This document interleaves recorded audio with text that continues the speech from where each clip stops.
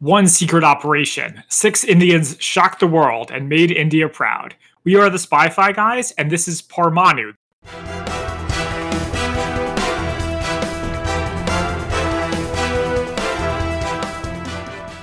Welcome to the Spy-Fi guys, where we cover spy fact, spy fiction, and everything in between. I'm Zach. And I'm Christian. And today, we decided to mix things up a little bit and do our first Bollywood movie. And I think our first movie that's primarily in a foreign language, too. Yep. Or non-English language. So today, our movie is Parmanu, the story of Pakran, made in India with Indian actors in 2018. I've never heard of this movie. It's on Netflix. Primarily takes place in 1998. I was alive during the time, but I was a bit too young to remember any of this. Do you remember any of this? Nope, I definitely was too young to be paying attention to things. So 1998 was around the time of the Kosovo intervention under Bill Clinton, and I remember that, but I did not remember. I recall the words, but I did not remember it at that time. All right, so let's jump in, and here's the synopsis from IMDb. Ashwat Raina and his teammates arrive in Pokhran to reconduct a confidential nuclear test, where they face challenges from the American cross satellite and local spies. And just to preface this, apologies if we mispronounce some of these names, because neither Zach nor I are Indian and may not pronounce the names correctly. Mm-hmm. Yeah, something else I wanted to add is that from this point forward until we get to Spy Fact versus Fiction, the only thing that any of us know about the events that took place in India in 1998 comes from the movie itself. So if we get something wrong, don't talk to us, talk to the people who made the movie. But there's a lot to get into, so let's jump right in, shall we? Yeah, so first, this starts off with a disclaimer. Mm-hmm. It's the kind of thing that you usually see, like in American movies, you see this at the end credits, all persons are fictitious, etc., which they have at the end of every movie, even if it's based on a true story. I don't understand why they did it, because it clearly is based on a true story. Mm-hmm. The characters are fictional. Okay, that was going to be one of my questions. All right. It just struck me as interesting. And maybe they just do that. I'm not that familiar with Bollywood or Indian movies. I think the only other one I've seen besides this is Bride and Prejudice. Okay. So maybe this is just a standard for Indian movies. So I don't know. We can ask some of our Indian listeners if we have any. I also think the fact that this happened relatively recently, at least compared to things in World War II, a lot of it probably still isn't declassified. And they probably didn't want to get anybody in trouble by making a movie. So they just put it right out there that we're going to say it's fictional and then move on. We also get a disclaimer about actual footage used. And so when we first see this, I thought it was just going to be Chinese test footage that they show. But apparently, there's a lot of other footage, including newscasts that they use of real events. They say it's inspired by a true story. No need to go over that again. But then we get a Star Wars style, Conan the Barbarian style text crawl to establish the background. Yeah. Did you write any of that down? I did not. Yeah, I hit the highlights. It said it's 1995. Right. India has no allies. They're facing a Pakistan, America, Chinese alliance, forcing them to sign one-sided treaties. Things look grim. Oh, yeah, that's right. And the one-sided treaties, jumping ahead to a little bit of Spy Fact versus Fiction, I think refers to the Nuclear Non-Proliferation Treaty. Indian leadership kind of have a bug up their butt about that, but we'll talk about it in the future. Just remember the one-sided treaty. Mm-hmm. As I mentioned earlier, this is where we get the Chinese test footage of nuclear bombs going off. Mm-hmm. And we get a news broadcast. And actually, I don't remember what was in this first news broadcast. Do you remember? They were just saying China did something like 40 tests. Okay. Yeah, so now we go to a scene in the Prime Minister's office where the Indian government officials are discussing how to respond to this test with some jokes. Or at least they seem like jokes. Yeah. Oh, well, no, actually, I think they're serious. Yeah, but I think as a movie, it's a joke. It's supposed to be funny for the audience. Yeah. I wish I'd written these down, actually, what the different things they were going to do, to retaliate. One guy said, let's not send our badminton team to the championships. That's right. And then another guy said, let's boycott Chinese food. Just it's pretty funny. But I love Chinese food, so I can't imagine doing that. Mm-hmm. And so this is where we first meet Ashwat Raina. Mm-hmm. And he says, we need India to become a nuclear superpower. Yep. And they discussed, we did a test in 1974, so why do we need to do it again? Right. He says something about there's a car in a garage, but you need to know if the car still works. And then he goes into this speech with like a spotlight on him. Very fancy looking presentation, flags and bombs and going off in the background. And he's making this big speech. And then there's a knock on the door and it all like fades away. And it's the guy who's bringing tea. Yeah, clearly they're not taking him seriously. They laugh at him when he provides them with a floppy disk, one of those old floppy disks from the 90s. With his plan, they use it as a coaster. So, by the way, something I noticed immediately, and is this true in the other Bollywood movies you've seen where they'll just suddenly switch to speaking English? Because the only other Bollywood movie, and I think it was a co-production, was Pride and Prejudice, which is a update of Pride and Prejudice, but it's set in India. But they were American characters, so they did speak English. They just spoke English the whole time? Actually, I don't remember if it was both, but I know that they did speak English in parts. Yeah, so like when you said it's time for India to become a nuclear state, he says that in English for no apparent reason. I think that also could just be because their colonization by the British, some English vernacular is just in their lexicon. Just like, for example, in Filipino, and my relatives will speak, it's called Taglish, where they'll be speaking Tagalog, and then all of a sudden they'll just switch to English for certain words or phrases, and then back to Tagalog. I see. Yeah. I see.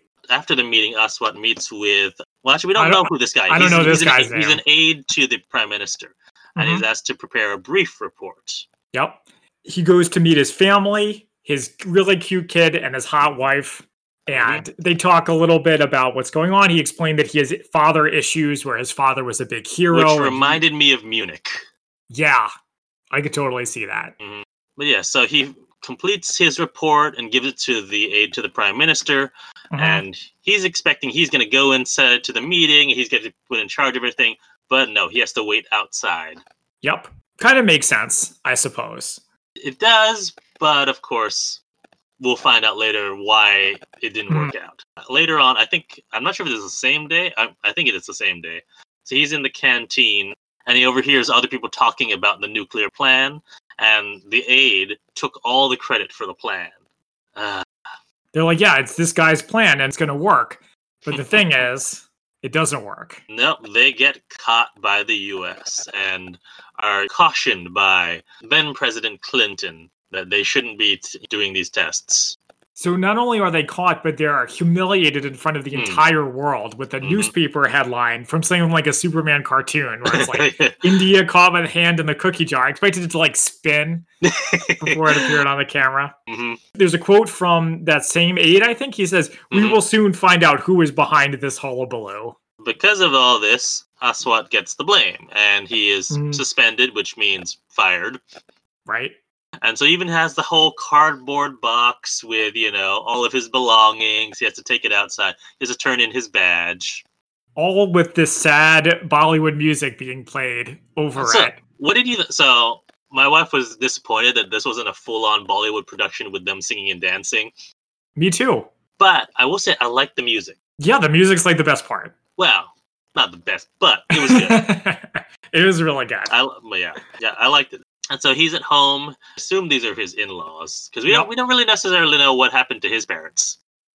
Well, aside from his father, who presumably died. Yeah, I guess so.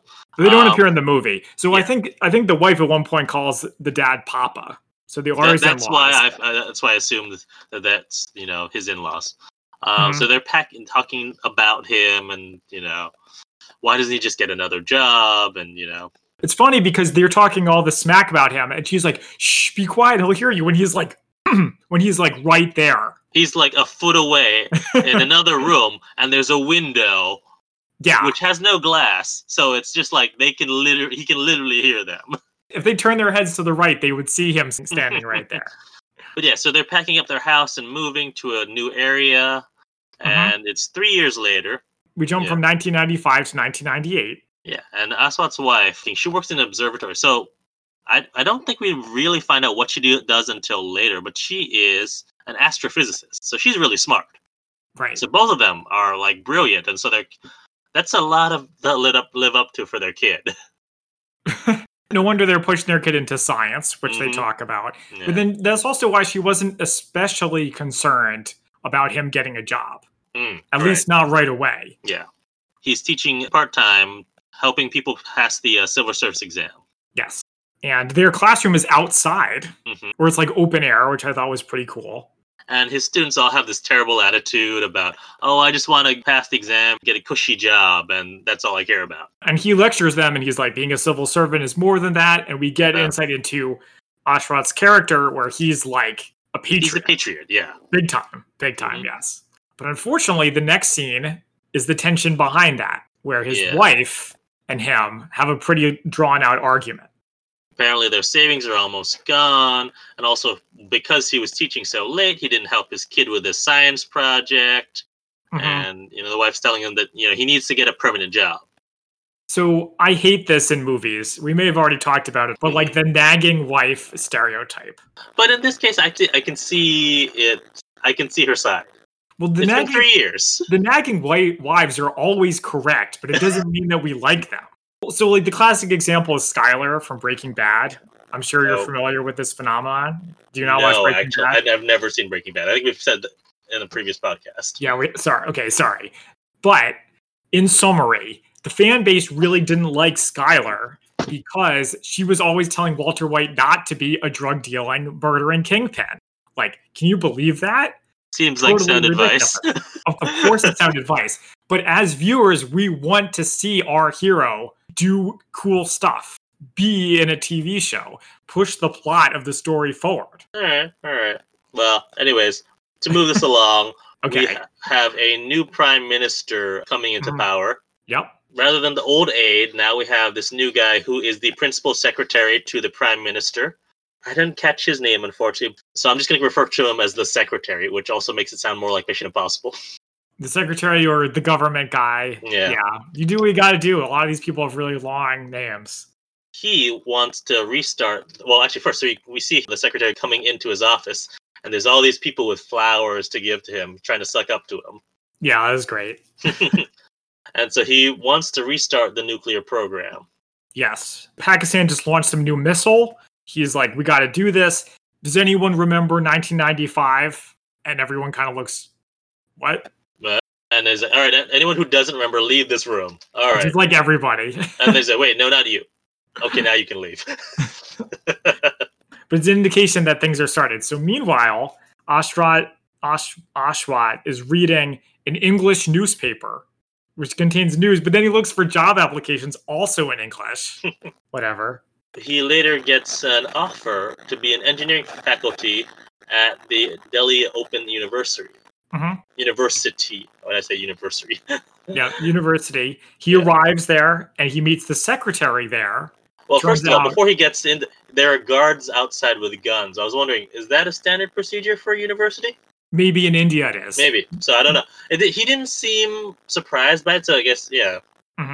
There's no job offer. He's there, and he wants to talk about the the plan from 95. Yes. And we find out that the secretary actually served under Ashwat's father. The secretary wants to know everything about the plans. Like, I gave you a disk.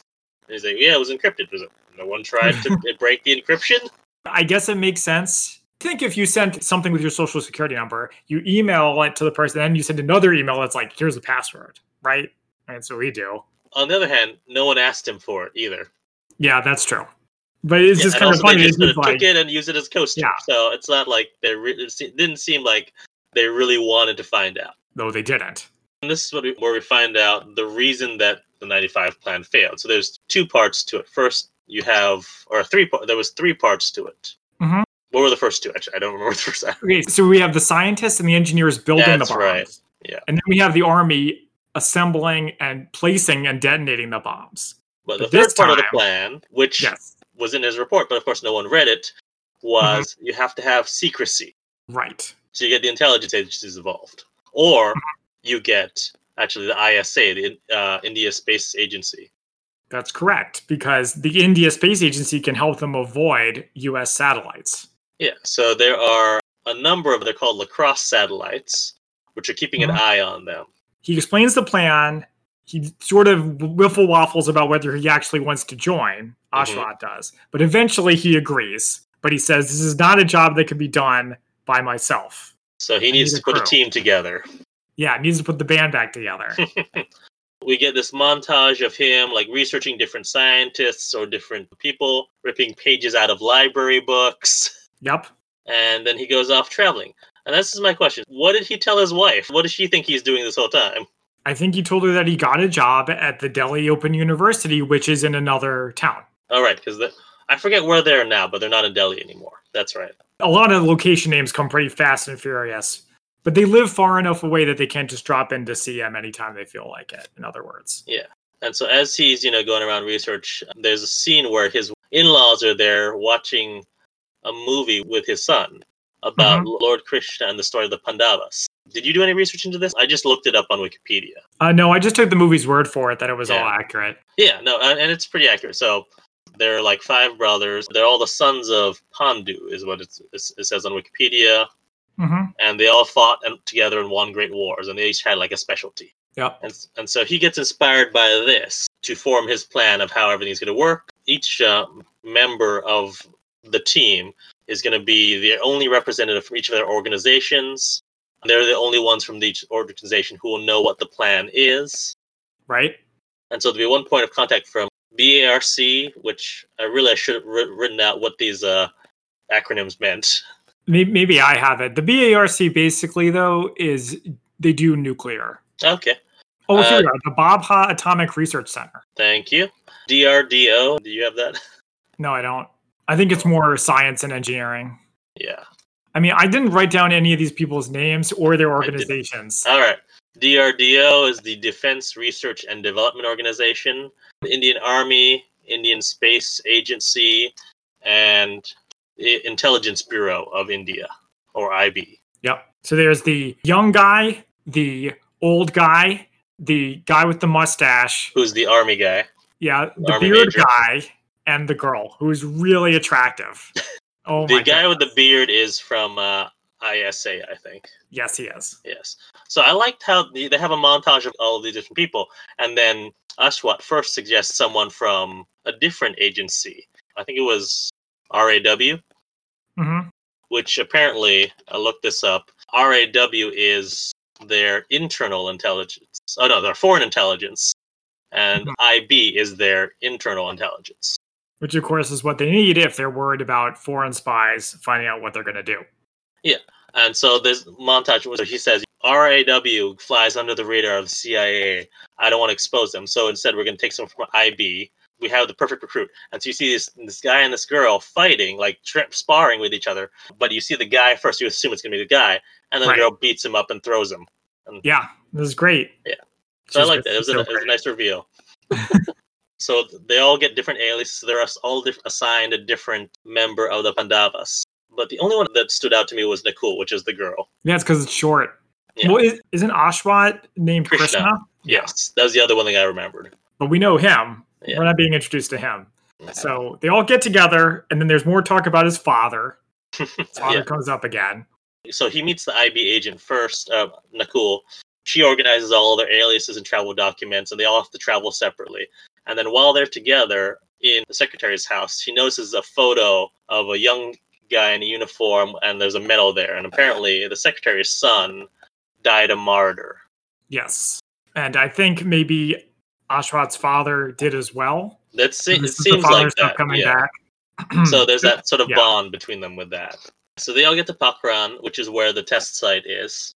This scene was very Bollywood. You got the music, you get the scenery, you get the people and their brightly colored clothing. Apparently they've set up their headquarters in Fort Pokhran. He sees Nakul outside, and he's trying to get in. The guards aren't letting him in, and so he waves to her, and she lets him in. Apparently they're securing the fort, and the rest of the team is there. Yes, so they get to work. There's a joke with a fax machine where the space guy can't get it to work, and then the young guy plugs it in, so it works. And so they have to test 6 bombs in the next 30 days in secret. That's correct. So there are 3 shafts that were already dug, but they're filled with water, and they don't have enough time to dig 3 more new shafts. There are 3 dry wells that will serve as the other 3 shafts. A little questionable, but they're the professionals, so okay. As they're talking about this, they have this nice model setup, which I liked. Yeah, it's like top secret from last time. Everyone's going to wear uniforms, army uniforms, to keep Right? under the radar. They're only Mhm. using their code names, and of course the old guy does not remember his. He's like, I'm the one with the arrows, that guy. Yeah, damn it, Jim, I'm a scientist, not a spy. Stop asking me to remember this Mhm. stuff. And then Nakul also says every day there's a code phrase That they to need go to in. get into inside. They don't sound like code phrases. I wish I'd written some of these down. Do you have any of them written down? Well, I have the first one, which is Okay. embrace me for the night is short or something like that. Yeah. I was like, Christian has got to like this. He loves those spy code phrases. I did like them.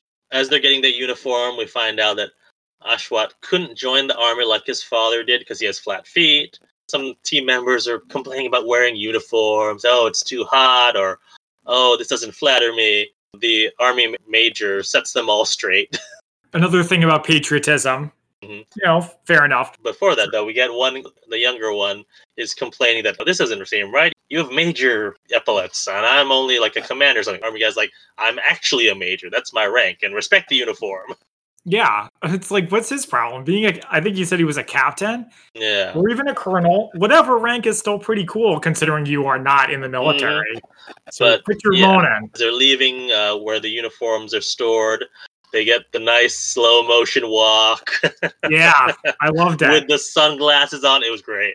And then this is the first time we hear this nationalist patriotic song, which is really catchy, but it's out of my head right now how it goes. Yeah. And so they drive into the test site and they make Nakul say the code phrase because it's funny because she's a woman and she has to tell someone else about long, Embrace long me. night for the and night. Yeah. embracing. And like, oh, But it's like, hey, who's the one who came up with it? I'm pretty True. sure she did.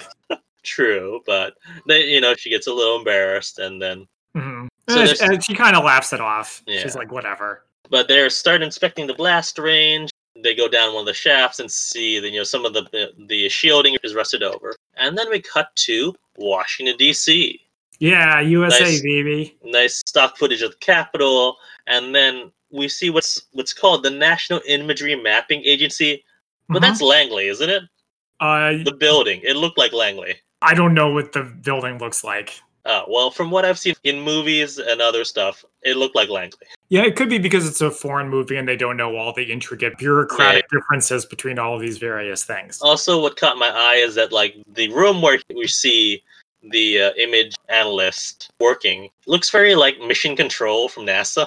Yeah, it does. I also thought of that. Which I feel like, at least in other movies I've seen, usually they're just in cubicles. Mm-hmm. And not this whole very like ramp sort of style going down like Mission Control with different stations. It's probably not that fancy. Well, this whole movie is very stylized, right? That's true. The Indian bunker where they do most of their work is very clean. It looks kind of like something out of Star Trek, where there's a lot of flashing lights. So it makes sense that the U.S. would do the same.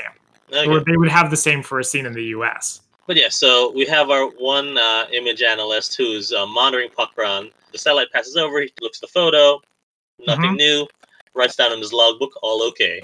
Did you like how there's U.S. flags everywhere? I did. I mean, but I feel like that's probably true.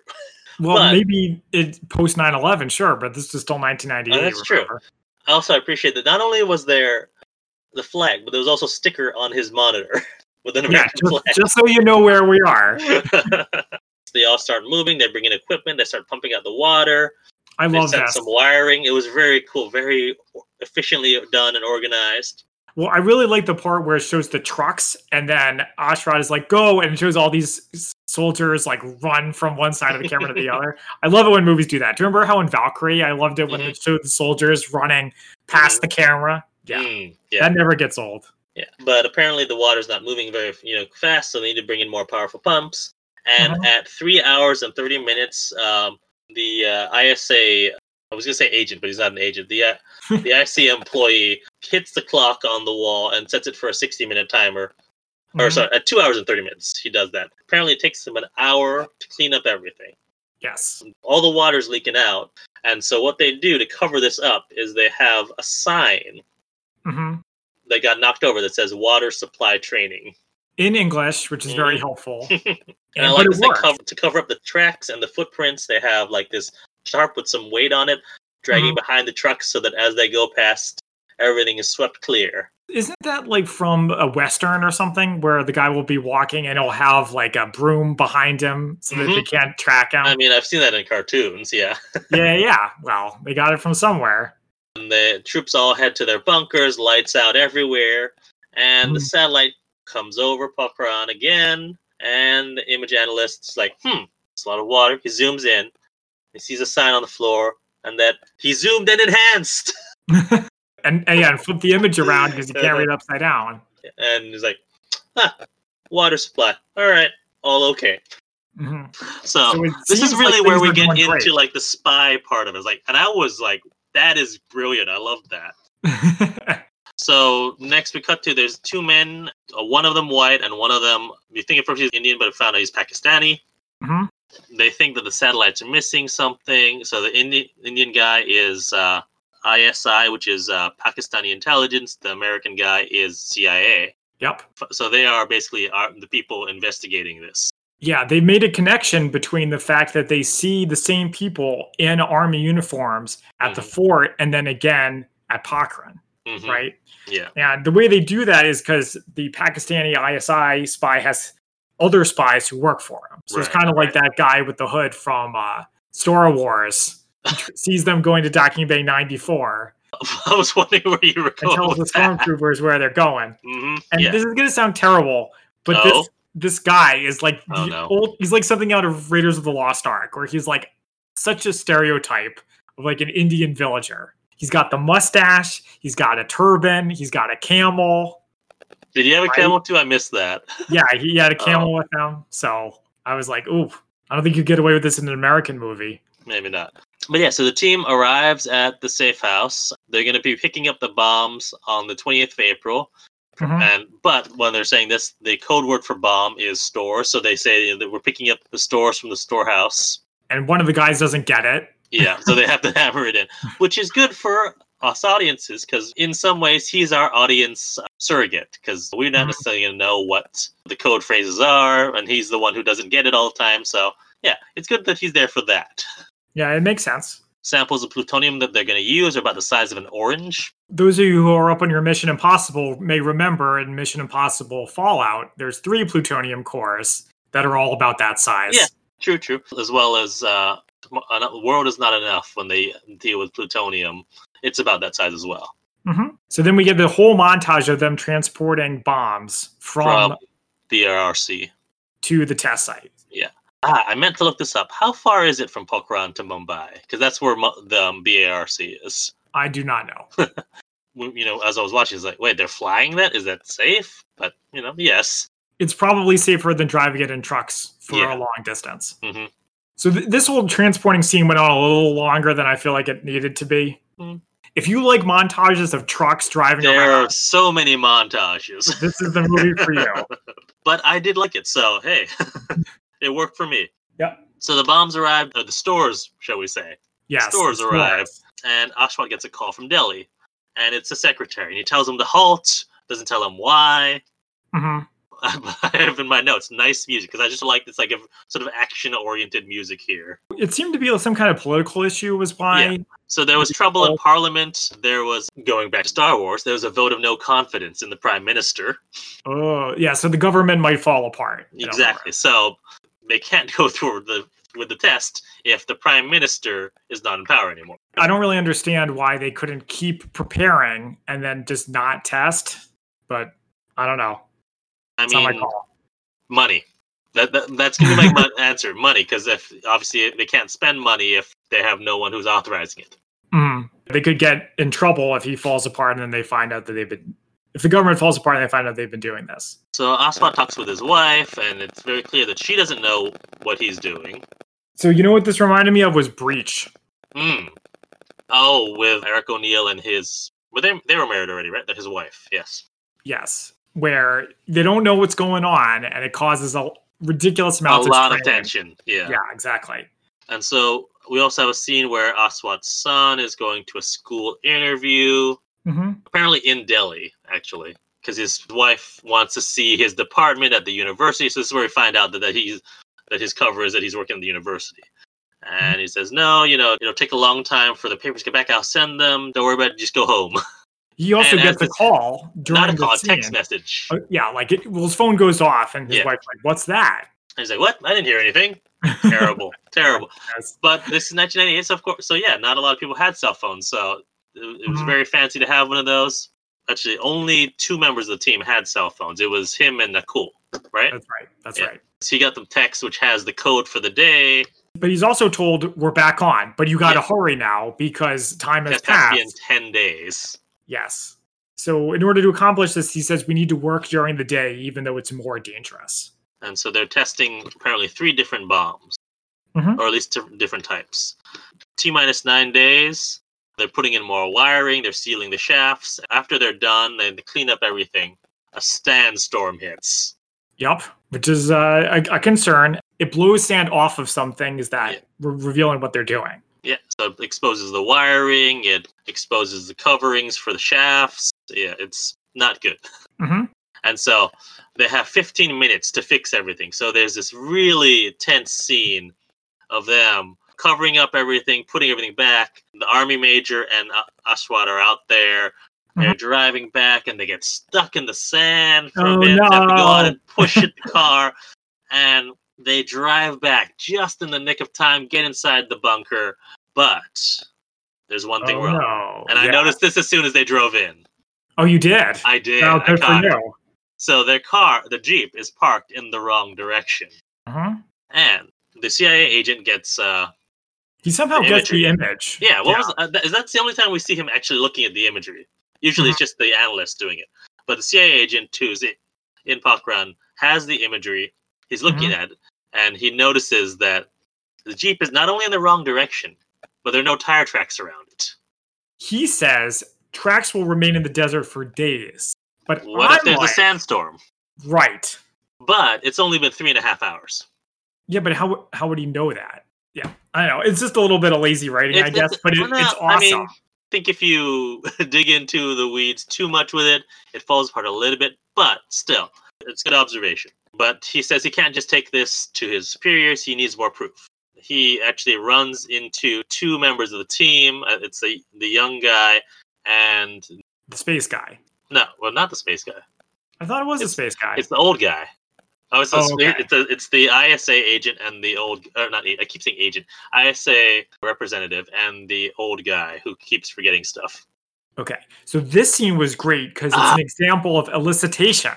Yeah, right? I just no, never give up information.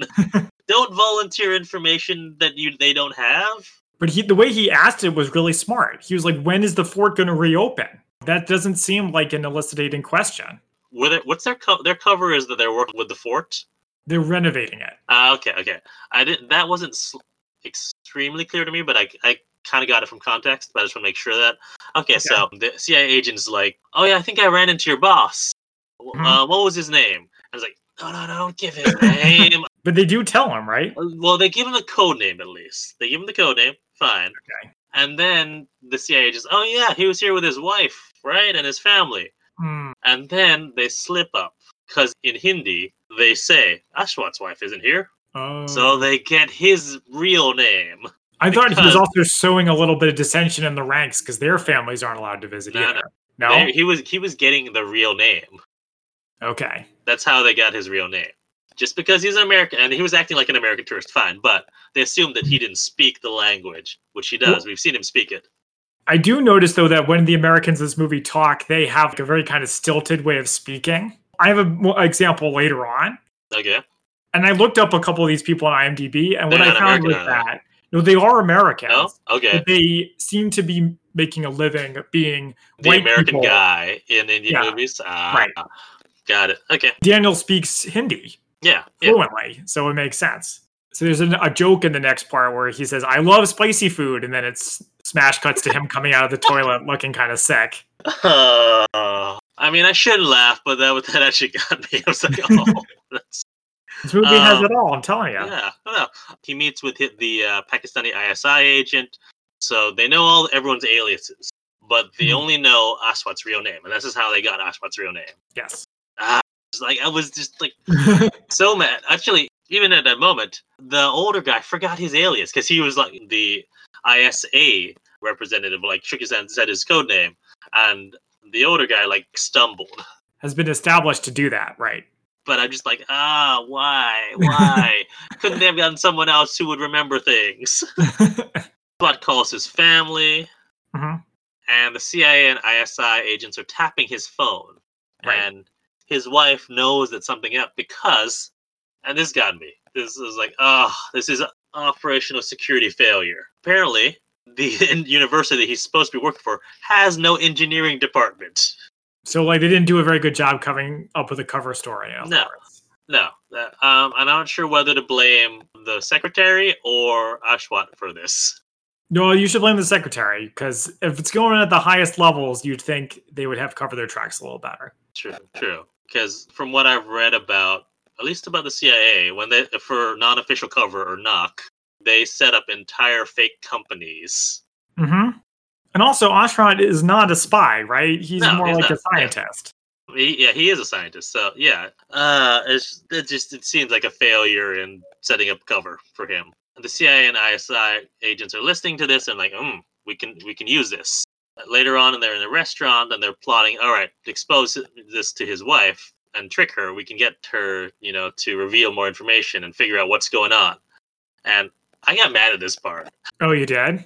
I was mad at them because they trick her. They tell her that he's in Pokhran. They say they're from the school that their kid's going to get into, and tell his wife that he's in Pokhran, and they make her think that he's having an affair. Yep. That made me mad. I'm like, oh, no, he's a nice guy. Don't do this to him. Let me pull out that fair playbook and see how ethical this is. Maybe I should have done my research on that. But on the other hand, she buys it hook, line, and sinker with effectively no evidence. What do you mean no evidence? He's lying about where he is. He's being suspicious. She knows he's hiding something from him. It was really smart and clever on the part of the agents, but I just hated it because I'm like, oh, no, don't do this to their marriage. Fighting dirty. But I mean, also, in fairness to her, she's probably under a lot of stress at not knowing what he's doing. So. Oh, yeah. No, that's which is why, like, again, why this is, it was, I don't know if it was the right play, but it was the play. Yup. And it worked well, but it just made me feel really bad for his wife. Yeah, his long-suffering wife. So they bug a hotel room or a motel room. No, not any hotel room. They bug Ashwat's hotel room. Okay. But also there's tension within the team because they're rushing it so much, and they need more time, is what they're saying. Yep. Later on, Nakul is in the room with Ashwat, and they're talking about how there's tension, how basically everyone's mad at him. And the agents are all listening in. As soon as there's a knock on the door, oh no, I know exactly what's going to happen. Yup. you saw it coming, huh? It's his wife. And of course, the wife comes in and sees him with an attractive woman in the room, assumes they're having an affair. This is the thing. So, Nakul leaves very awkwardly. Come on, you're the intelligence person. You should have come up with a better cover. Yeah, very awkwardly and abruptly. She could have been like, hey, we're coworkers talking about work. Something like that. But she's just so, like, shocked. But come on, you're the intelligence person. You should need to be able to think on your feet and react quickly. Come up with a cover story. When in doubt, there's always writing for making additional drama. But it really works. That was my one criticism of her. She's like, come on, you should have come up with something. But then things only kind of spiral out of control from there. Yeah. So his phone goes off again. She's like, why do you have a phone? You told me you didn't have a phone. And then as soon as this happens, and he got the text, I knew it was going to be one of the code phrases. And I knew it was going to be some awkward phrase to sound like between lovers. Some like sexy phrase, yeah. But then he makes it worse too, because he says you're overreacting. You never say that to somebody. But she throws the phone, and it actually knocks one of the portrait on the wall. What is it then, or when she slams the door? At some point, the portrait gets knocked like asunder. Yeah, it's when she slams the door. Okay, which actually will play a point later. Yep. I didn't think it would ever come back to it, but I was like, wow, that's just. I thought it was just exclamation point on top of it for emphasis. Yeah, it's like that joke where someone slams the door, and then a couple seconds later, a picture falls off. the wall. During this, he tries to explain to his wife. He says, it's a code phrase. I can't tell you any more than that. But that's enough. That's enough for the ISI agent and the CIA agent. All right, we know the code phrase. We know the time. And so Nakul and Ashwat at the bunker are discussing why his wife was there. Now she's being a good intel person. She's like, all right, think about anything they might have given away. Why was she here? How did she? We need to find out how she knew to find things don't just happen for no reason. Yeah. Here's her doing her job well, unlike the previous scene. But they're right about to launch the operation. And they're right about to get started again. Yeah. At the same time, we have the CIA image analyst about to look on the satellite, and then the power cuts out. And it doesn't just randomly cut out. They set it up earlier. That the generators overload sometimes. Yes. And if they do overload, it'll cause a power failure. So, lucky. Just in the nick of time. They were so lucky that power went out, because then the satellite comes over. They're like, okay, nothing there. And so Nakul and Ashwat again are talking, and they're outside. And as they're talking, Ashwat sees a satellite above them. Yes. Some satellites you can see from the ground at night. So they're like, well, what does this mean? Some of the other team members are doubting, was it a satellite or was it an airplane? Yeah, there's kind of a funny talk where he shows his hands, how they fly. But Nakul's this is too much of a coincidence. And also the ISA representative is telling them, nope, there's they've tasked new satellites, because it takes them at least an hour to clean up. So there's no way they can go out and do anything without being seen. All hope is not quite lost, because the U.S. are arguing as well. The image guy, whose name I forget, says, he was never given a name, but yeah. He's like, I didn't see anything. And he says, take good care of your neck, Daniel. You're on thin ice. He says it really weird. Do you know what I'm talking about? I do. Ashwat is calling the secretary, and the secretary tells him to pull the plug, dismiss all your men. As they're about to leave and pack up everything, they have an outdoor campfire, they're drinking. Everyone else gets to go back to their home, their regular, normal lives, except Ashwat, because apparently his personal and professional lives are both over. Yeah, he doesn't have much of a life to come back to. I think it's the younger member of the team, flat out says, your wife's an astrophysicist. She should have been able to connect it with the fact that you're here with nuclear tests. And this is where Nakul says the line, or is it? It's not her fault. Sometimes we're so blinded by suspicion, we fail to see what's right in front of us. And then, when she says that, it starts Ashwat thinking. Yeah, this is the second time they do that say that again kind of moment in this movie. So what was the first one? When he's watching the one about the five brothers. The Pandavas, yeah. Yeah. I didn't make that connection, but yeah. So he goes to the secretary and says the plan is to trick the CIA and ISI into thinking that India is going to attack Pakistan over the Kashmir issue. Now, Kashmir is a hotly contested region. And it still is. Yeah. And this plan is ridiculous.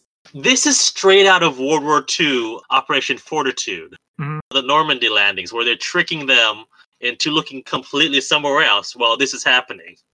Yeah, except this time a lot of lives are at stake. True.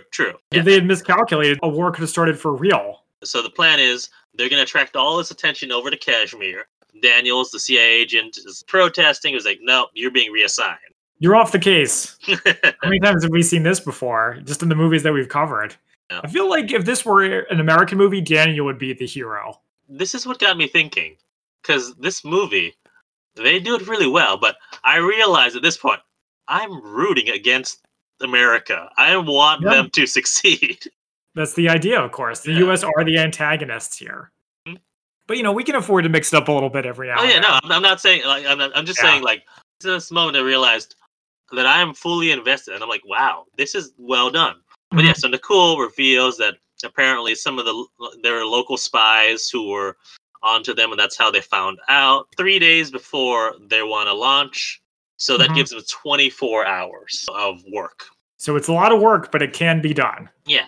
And so Ashwat gives this really big, inspiring, patriotic speech with patriotic music. Camera swirling around his head.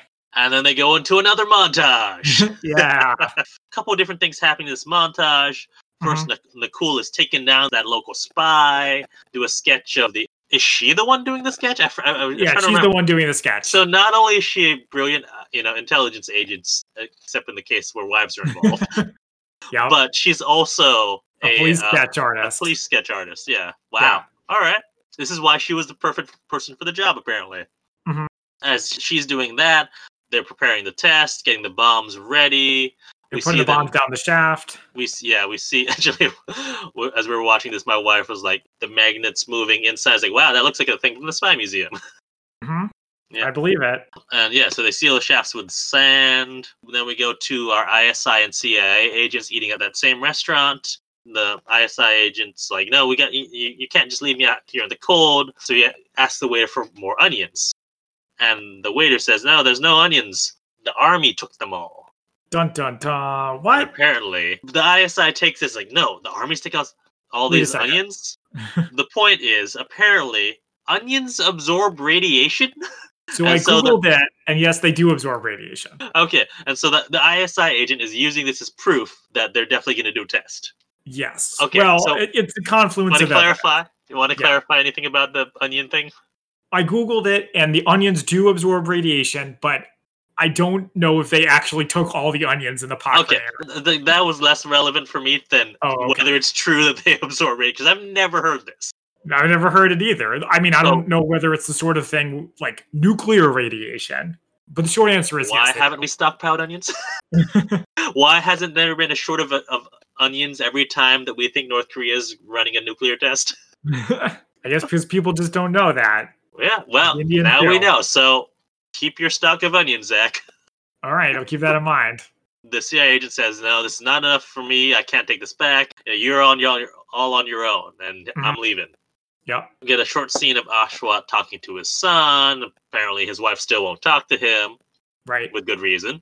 And as he's going back to his room, the ISI agent is waiting for him in his room, has him at gunpoint. Yes. Yes, you like this? I did like this. Well, I like this first part. So he tricks him because he's like, tell me when the test is. When's the test going to happen? And he's like, you're too late. The test has already happened. See the painting on my wall? It's off because the test has already happened. And that distracts him enough to get him into a fight. They start fighting. There's a little part in the bathroom, which reminded me of the opening fight in Casino Royale where he's choking him underwater. Wow, that's a real big compliment for this movie to be compared to Casino Royale. I mean, I wouldn't say that the fight was as good, but it just reminded me of it because it's in a bathroom and you're being held underwater. Yeah. They get to a point where Ashwat has the gun, but the ISI agent has the phone. And it's like, the gun's locked. And it's like, so's my phone. Dun dun. And he runs off. And clearly, Ashwat has no real experience with guns because he's trying to figure out how to unlock it. I mean, presumably when he says it's locked, that means it's a safety zone, yeah. But Ashwat wouldn't necessarily know that. Yeah. They have a foot chase. I like the foot chase less than I like the fight. Oh, yeah? I like the music during the fight chase. Yeah, no, the music is great. Like, the music overall has been really good. I like this scene where there's a teacher in a classroom and they're teaching, today I'm going to teach you about nonviolence. And they run in and there's a guy with a gun running in. That's right out of Top Secret. Yeah. When he finally gets him at gunpoint, is like they realized they'd run right into a police station. Mm-hmm. And you think everything's fine. So he's holding the ISI agent at gunpoint. He's like, arrest him. It's that guy there. And then the sketch that Nicole had made is right on the wall. And he's like, put the gun down first. I said, don't worry, it's locked. And then he fires it in. It was not. The safety was not. Does it actually hit anybody? No, it just fires and ricochets somewhere. Yeah, but the guy ISI agent gets away. Yeah, he gets away with the phone. And so at the police station, Ashwat calls the secretary and says, we need to launch now. You need to get authorization because they have my phone and everything is on it. Yes. Which, really, wait, what's on it? So the code phrases and the times. Yeah, the time is enough. You're right. That is, well, they had the times already. In an upcoming scene, the ISI agent will say, we know when the test is and what the date is. Oh, all right. That would probably be in there. Yeah. I also like in the scene with the secretary where he says, I'll send you a fax when you get the permission. I'm like, oh my God, the 90s where they send faxes. The ISI agent has given the phone to the CIA agent who now has it. Apparently he hadn't left yet. Yep. And he gives the info to the image analyst who's going to forward it up the chain. And Ashwat is trying to get back into the bomb site, but they won't let him win without the code, and he has not memorized the code of the day. He apparently received it but didn't memorize it because he knows part of it. He knows part of it because he usually has the phone on him, so he can just look at the phone and say it. But he really should have just memorized it. And so it's a fun scene where he's like, "It's something, it's this," and he gets the first half, and he's like, "Can you give me a hand?" No, you have to say the whole thing. So he says it, and then some random soldier completes the rest of it. There's the whole craze. Can I go? Yeah, sure, fine, go in. So this whole part now, this whole last however long it is minutes, all down to the wire where he's racing against the Americans. Image analyst tells the CIA boss, and the CIA boss is taking it to the president. At the same time, like you said, the secretary is trying to get to the prime minister to get authorization, but the prime minister is meeting with the American ambassador. Right. And we have a brief scene with the American ambassador where he's very condescending to his counterpart. But he gives the secretary an idea, because he says, "You guys are going to back down. The prime minister will put out a signed statement." And when he says that, he's like, yes, he will. And there's more than one way to get permission to do a nuclear test. The secretary makes a list of all the different code words they've been using, what the shafts, because the shafts, I guess we've never mentioned that the three shafts have names: White House, Taj Mahal, and what was the third one a reference to? I didn't remember the third one. Sorry. Okay. I think it's probably either a Pakistani or other site. Yep. Important site. And he very cleverly uses all those code phrases as the statement that the prime minister is going to sign. Right.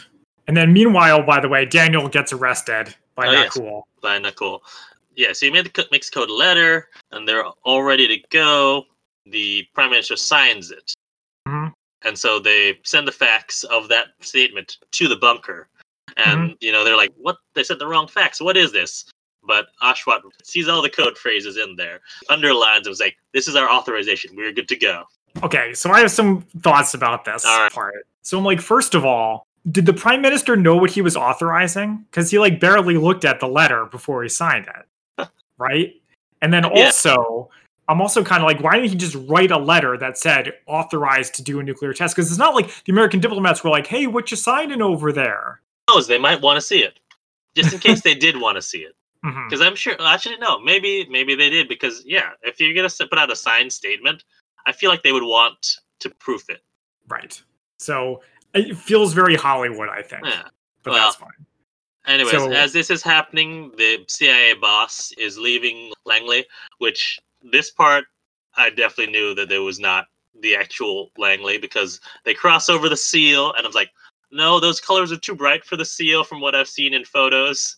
And also it looks, the setup is completely different. But kudos to them for actually walk over the seal. Fine. Yeah. And trying to have sets and actors to make it seem like he really was. So he goes to the White House. He's trying to see the president. Earlier, you hear him say, "I don't care if he's asleep. Wake him up." But when he gets to the White House, there's all these people milling about. Even the secretary there saying when he can and can't go in. So you're like, is it the middle of the night or what? Yeah. So what's the timeline? I don't know. Yeah. The president could have been taking a nap. Maybe. If we had done a little more research, we could find out what time it was they went off and go back and figure out what's the time difference. But we're not going to do that. Yes. The team is ready to detonate, but the wind is blowing to the northwest. And what's northwest of them? Pakistan. Who I don't or think is it would northeast? appreciate... Was it northeast or northwest? Well, it's got to be northeast, right? You know what? I can find Pakistan on a map. I was going to say, no, seriously, I think Pakistan is northwest of India. Seriously. Because it's India, Pakistan, Afghanistan. You're right. All right. So I was right the first time. We can cut all of that out. I'm not cutting that. I don't mind. Oh, okay. Fine. All right. But yeah, so they're like, they wouldn't appreciate getting a cloud of radioactive wind.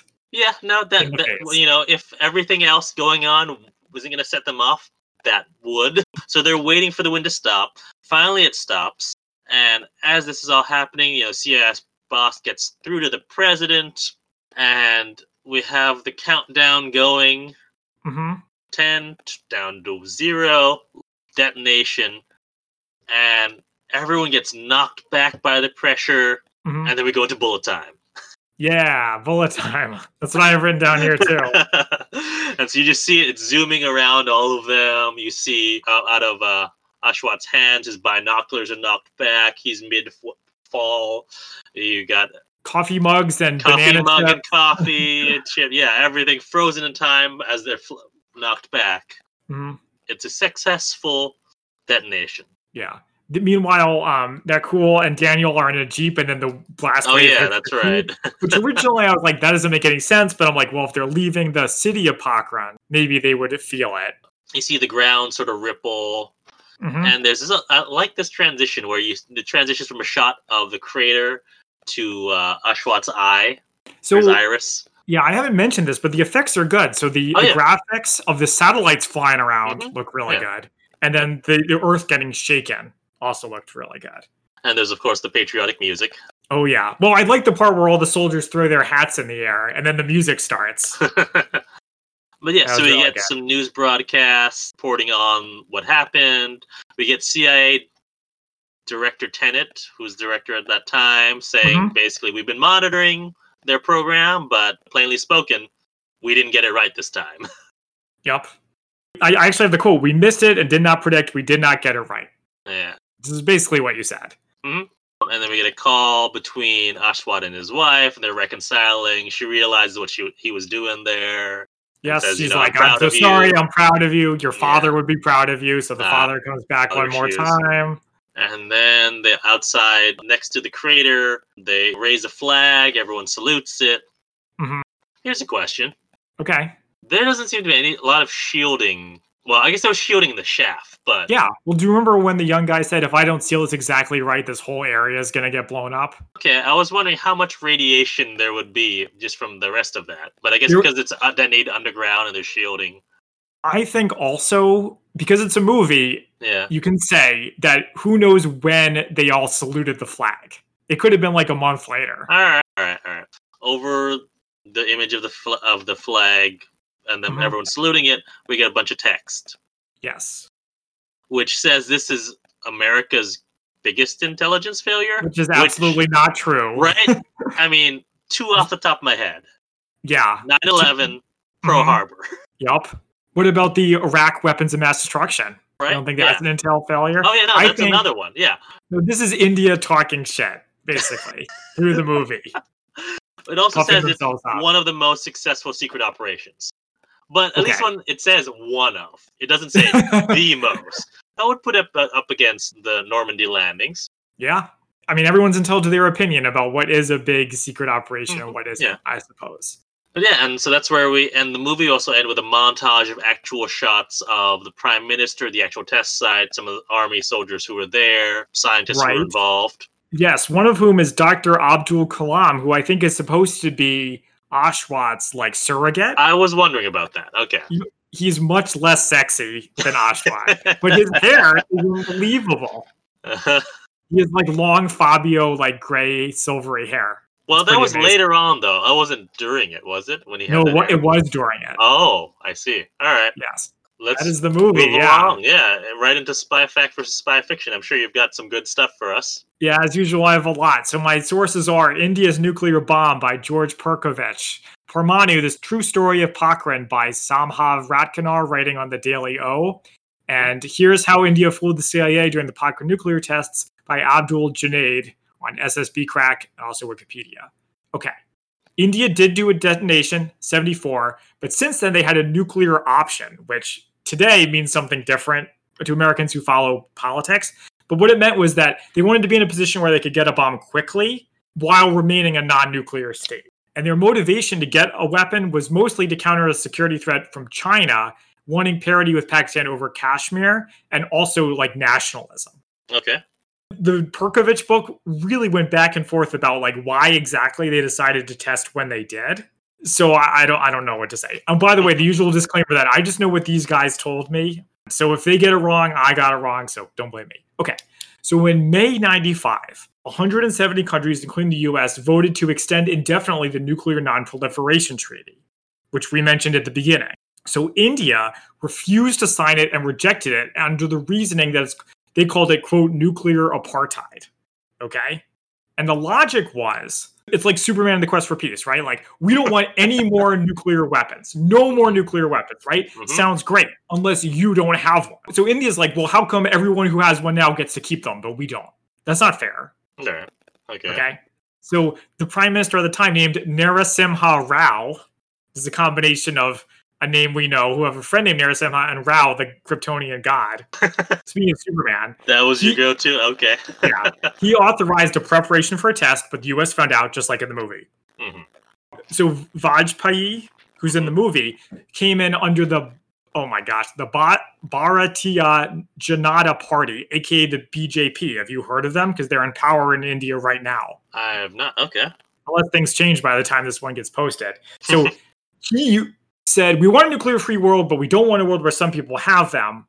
And by March 1998, he was like, there's no compromise in national security. All options, including the nuclear options, will be exercised to protect. So basically, Indian government people sort of made it clear that we're working towards one without being official about it. The main characters are pretty much all fictional. A lot of scientists were involved, but they were old and kind of fat. Some of them were, so. Yeah. There were no attractive women in the thing, and what's the name? Ashwat is fictional too. Okay. And also, Abdul Kalam was the chief of the DRDO, and his counterpart named Chittarabam was the atomic energy chief. So these weren't just like kind of people picked up off the street. They were like the heads of their various agencies. Okay. They did use code names. I was going to ask about that. Did they use the five? I don't think so. I don't think so. But they did wear army fatigues and were undercover. All right. They did not fake a war, at least as far as I could tell. But during the time of the tests, in another part of Pokhran, they fired all these missiles, rockets, and experimental bombs to distract attention before doing the nuclear tests. They didn't try to start a war over Kashmir? Not as far as I can tell. That's disappointing. I mean, yeah, I know it's disappointing that there was no war, but maybe it's for the best. Yeah. So, well, then I'm not going to say that the deception was on the level of the D-Day landings then. Okay, yeah, fair enough. So according to Rotkanar, which is one of the articles, the CIA was unaware that the test had taken place until Vajpayee said it on TV. Huh. Some U.S. officials blamed the New York Times because they released an article that said the CIA was spying on nuclear test sites, leaked info about the existence of the spy satellites. Okay? So the Indians said they never denied that they were planning nuclear tests. They were just like, oh, we just didn't mention it to the U.S. Which obviously nobody bought that. The State Department said, we are appalled. They lulled us into thinking that we weren't going to do anything. And then later, the chairman of the Senate Intel Committee called the episode a colossal failure that betrayed a dreadfully inadequate job by the Intel community. The day after the tests, they learned satellites had found clear-cut evidence of test prep 6 hours before detonation, but CIA satellite Intel analysts were home sleeping because they had not been put on alert. Oh. That's according to the Perkovich book. And that is it for our spy fact versus fiction. All right. So, do you have a favorite quote? Yes. So when they are first arriving at the test site, there's a sign in English again that says, "Only the best of friends and worst of enemies visit us here," which I think is actually a real sign at the real place. How about you? I do. Where was it? Here we go. Sometimes we get so blinded by suspicion, we fail to see what's right in front of us. Now that's just good life advice. Okay, well, we've done our quotes, so now it is time for our ratings. On a scale of 1 to 10 martinis, 1 being an absolutely terrible spy movie and 10 being the best spy movie ever, how would you rate Parmanu? Ooh, I'm going to give it an 8, because I really liked it. I'll admit that in the first 20 minutes or so, where it's mostly just about the nuclear program and not so much about intel and spies, I was like, okay, where is this going? And then once they got into it and like him forming the team and everything else like that, I was totally invested and totally bought in. Where there's action, it's usually pretty good. Music is great. Yeah. Mm-hmm. Oh, by the way, speaking of action, I didn't feel the need to mention this, but obviously everything with the spies running around and stealing phones and pointing guns. I assumed as much. Was all not true. Yes, so I would also give it 8 out of 10 martinis. This movie really knocked my socks off. It was different. It was a breath of fresh air. I learned a ton about the issue while researching it, and it had a lot of Bollywood charm that made up for deficiencies in some other areas. Well, thank you for joining us this week on the Spy-Fi Guys. You can find us on social media at the Spy-Fi Guys on Twitter, Facebook, and Instagram. Until next time, I'm Christian. And I'm Zach. And we are the Spy-Fi Guys, signing off. Thank you for listening to the Spy-Fi Guys. If you enjoyed our podcast, please be sure to give us a 5-star rating on iTunes. The theme song from this podcast is Mistake the Getaway by Kevin MacLeod from Incompetech.com. Licensed under Creative Commons by Attribution 3.0. Films, books, and television shows reviewed by our podcast are the intellectual property of their respective copyright holders, and no infringement is intended. This is a personal podcast. Any views, statements, or opinions expressed in this podcast are personal and belong solely to the participants. They do not represent those of people, institutions, or organizations that the participants may or may not be associated with in a professional or personal capacity unless explicitly stated. Any views or opinions are not intended to malign any religion, ethnic group, club, organization, company, or individual. You can find our podcast on social media at The Spy-Fi Guys on Facebook, Twitter, and Instagram.